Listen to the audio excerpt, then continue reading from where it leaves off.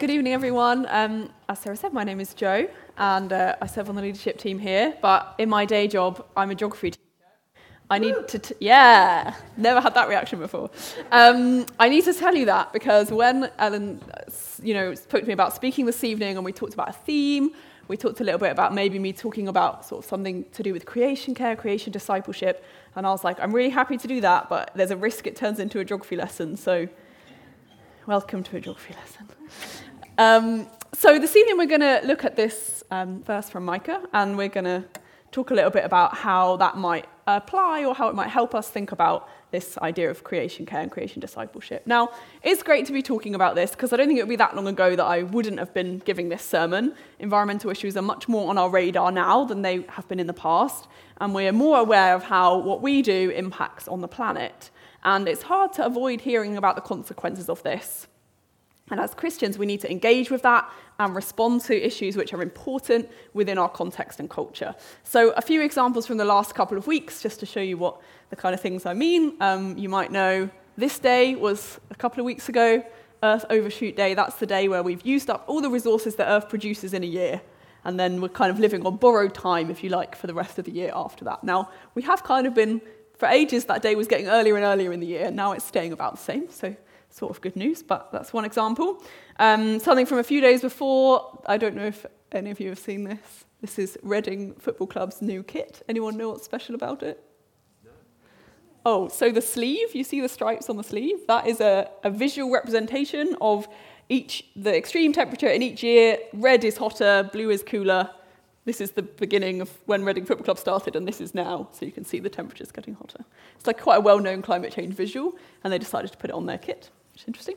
Or I could talk about the heat wave. Oh, am I on? That's exciting. Should I use this? The heat wave, an unprecedented extreme heat wave. Maybe you thought unprecedented was a word just for the pandemic, but we've had actually two unprecedented weather events this year. Storm Eunice earlier in the year was also unprecedented because it was our first ever red weather warning. But I'm not going to unpack so much about how we're damaging the planet or specifically what we can do about it, but I want to use this verse from Micah to discuss some of the ways that we engage with and respond to these issues.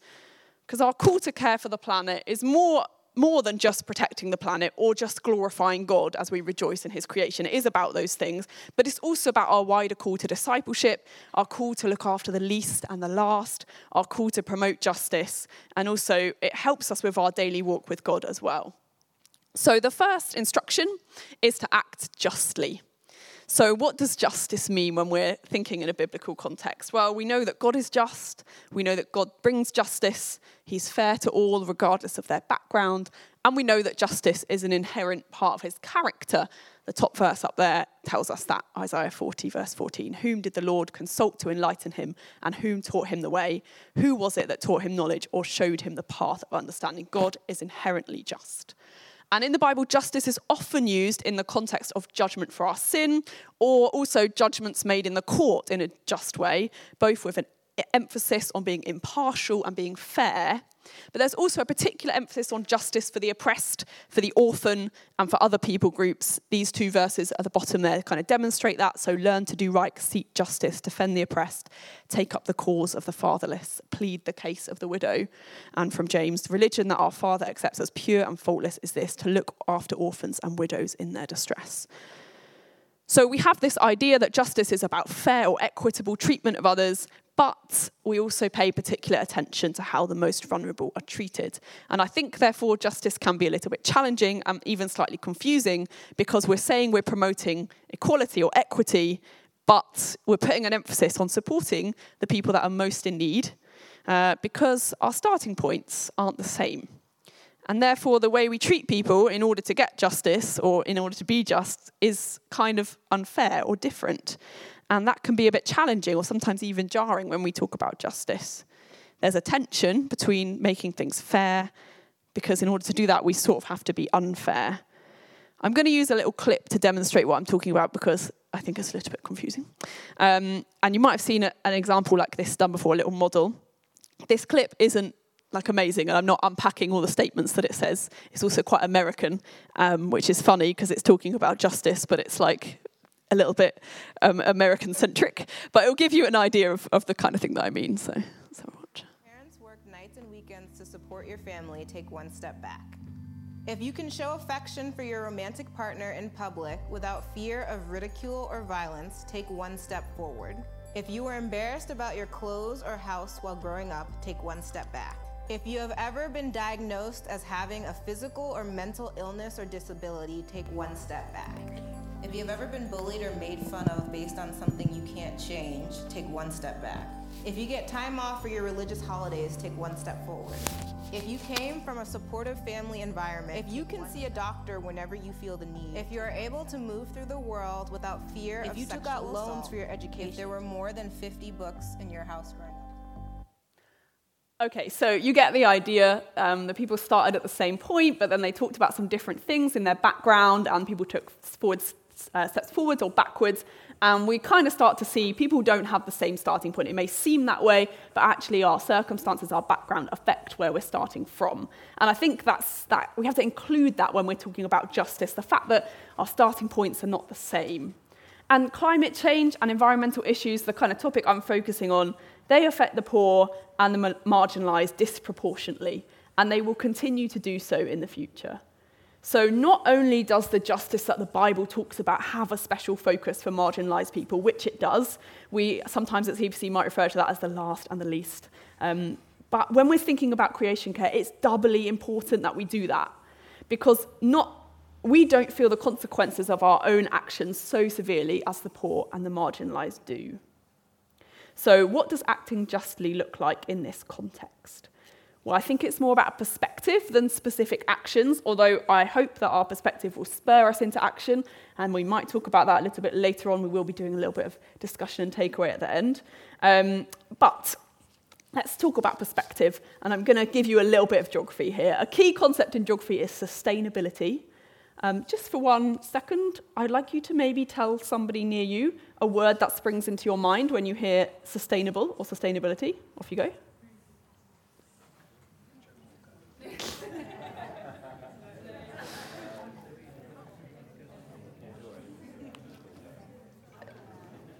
Great. Okay, maybe like 3 people could shout their word out. Anyone? Long term, nice. Recycling. Refilled, I like that. Yeah, okay. Great. Great. Those are all true. I do that at school, and kids say things like eco-friendly and the environment, which are all true and relevant. But actually, sometimes we don't know what sustainability really means, and it's a really helpful term, and I think it's going to help us with our perspective. So this is the actual definition of sustainability. It is meeting the needs of the present without compromising the ability of future generations to meet their own needs. So there is the element of long-term. It is about the environment, but it's not just about the environment. It's a very well-crafted definition, and it's very helpful. And it's helpful for a few reasons. It negates really impractical solutions. So again, at school, whenever I talk about sustainability, what happens is somebody says, we should just ban cars. And it's like, oh, well, okay, that probably isn't actually going to help us meet our needs right now. And also, it kind of removes some of our guilt because we're allowed to meet our needs. So an example is I drive my car to work, and that makes me a bit sad. But I don't really have an alternative at the moment because of where I live and where I work. So I have to accept that that's okay and make a longer-term plan that will hopefully mean I won't need to use my car to get to work in the future. So it kind of removes some of our guilt as well in the way that it's worded. It's helpful for us, I think, because it mirrors the tone of what we see God commanding in the Bible. When we think about love your neighbour as yourself, the tone of this is in there. This reminds us that our neighbour is our global neighbour, but also our future neighbours as well. So acting justly, I think, means considering how we live sustainably, how we can take and use what we actually need rather than taking because we can or taking because we want. And we can take the concept a little bit further. You might not be able to see the words on there, and that's okay. But sustainability isn't actually just about the environment. So it has 3 lenses: social, environment, and economic. And when the 3 sort of intersect, that's when you have something that's really sustainable. And And that's because we can't separate environmental issues from their impacts on people and their impacts on their livelihoods, which is partly why I'm bringing you this message this evening, if you like. I'm really passionate about looking after the planet, but also knowing that part of the reason we do that is to look after and care for people well. So it makes complete sense that God's narrative for the planet would be a sustainable one. And we can see that in lots of ways in the Bible, but one example is the concepts of Sabbath and Jubilee that are in the Old Testament in Leviticus 25, where we see God require the Israelites to let the land recover for a year every seventh year. That's to help the harvest be better, give the land a break. But also, after 7 times 7 years, the people had to have a year of Jubilee. That was a Sabbath year, but a year also where land and property that was bought had to be returned to the original owners, kind of wiping out the debts, resetting, and reminding the people that the land belonged to God and not to people. Now, I'm not necessarily suggesting that we all should be doing that and returning things every 50 years, but we can see this idea of sort of sustainability, the idea of meeting needs now, but also considering the needs of people in the future. It fits with what we see in the Bible. So I'm not going to unpack in loads of detail how we might live more sustainably today, although we'd love to chat about that later. But I hope this principle, this idea of sustainability, might help us consider how we can use what we actually need in a sustainable way and act justly in the way that we do that. Okay, so our second instruction from the verse is to love mercy. So mercy means to show compassion on those whom it is within our power to punish or harm. And in the Bible, it's mostly used in the context of God showing mercy to us, and sometimes in the context of fights or battles. But this evening, I want us to think about our attitude towards others on the planet and how that needs to be a merciful one, which is quite a challenging thing, and it is a bit uncomfortable to think that there may be people who it is within our power to harm. And I'm not saying the power and responsibility is all ours, absolutely not. Corporations and government have a big role to play. But I believe that for us, loving mercy is partly considering where our choices may be harming others, even if it's unintentional or unknowingly. God's created a planet that's beautifully interconnected and interdependent. We've sung about some of that this evening already, and we could think about that in so much depth, about how God's character and vision for creation should live in harmony because of the interconnectedness. But what that also means is that our impacts here have consequences elsewhere. And I'm going to show you a really obvious example of that using a map. Happy days. Here's 2 maps. The top map shows the countries which emit the most carbon dioxide per capita. So red is lots and blue is not a lot.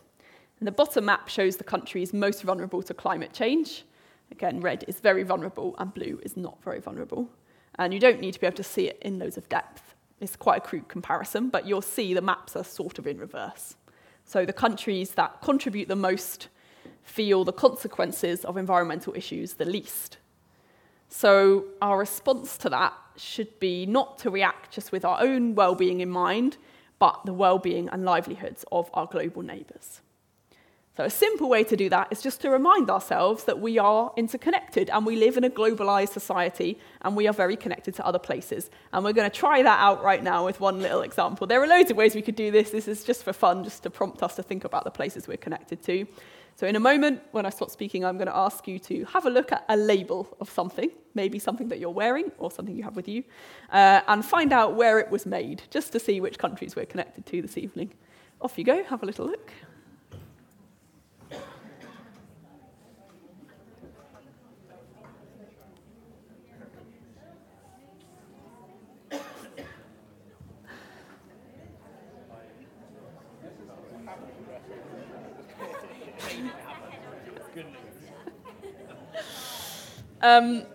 I just heard Andy say he thinks his top's made in heaven, and sometimes I've done this activity at school, Pakistan, thank you, and done exactly that and been like, we're so globalised, and then checked my own label and it's been the United Kingdom, which goes badly. But mine is the Mauritius. A few other countries, let's just hear a few. India, China, Vietnam, great. I'm sure there'll be more if we went through that in loads of depth, but you get the idea. And you know what? We could do that with loads of things. We could do that with food that we've eaten today. We could think about just one item like a phone and find out where all the parts of it are made and all the places that are involved in its production.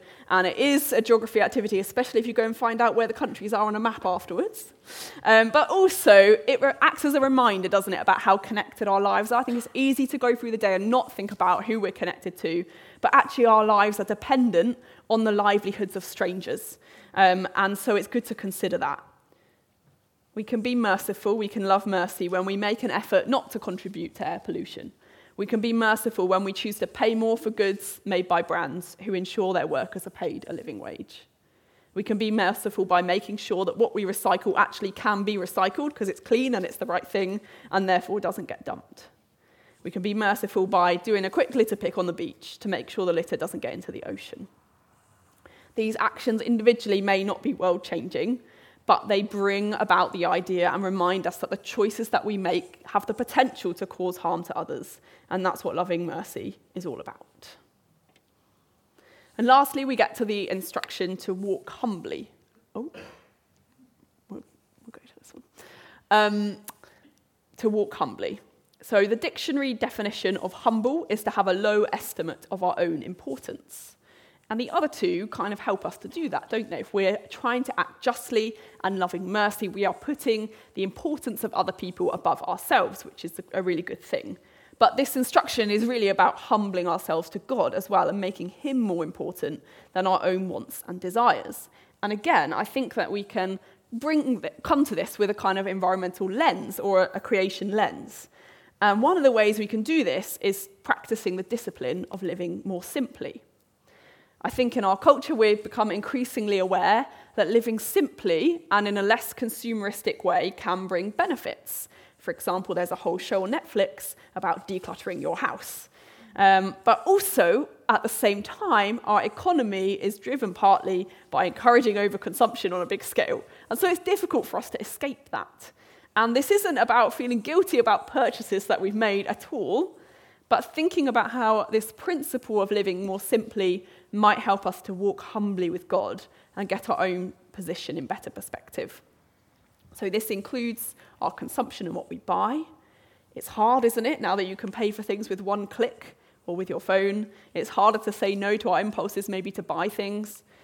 Pausing before purchasing is tricky, but we should try and do it. It's a powerful tool. Consider what we really need as we buy. We think about how we can make our own belongings last longer, repair things, buy secondhand, or just borrow things to help us reduce what we consume. It's not just about what we buy, though. There's other ways that we can consume. So one is thinking about what content we consume, TV and music and news and media. And we could spend our whole lives consuming it. There's so much available. But choosing to take a break is also part of this idea of living more simply. I don't know about you, but when it was lockdown, I did more walking and cycling because you were only allowed to go once a day, so we all went once a day. Now, don't do that anymore.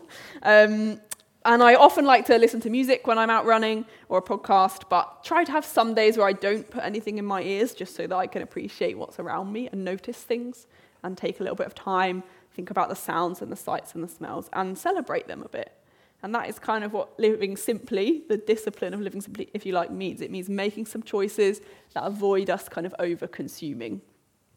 This little cute thing is a different example. Maybe you've heard of this concept of, I think it's pronounced hygge. It's a Danish concept of like warmth and coziness, embracing that in simple ways, like making a hot drink and really enjoying it, or intentionally spending time with your friends, doing something lovely. And again, the idea is that we sort of slow down and to notice things, give us more space to notice what's going on in our lives. But as Christians, that means we have more space to notice and think about the provision that God gives us in our lives.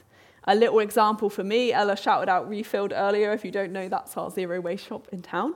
And I like to go to Refilled. They're really helpful there. And if you like, you can take your pots in and they'll just fill them up for you while you go shopping, which is very nice.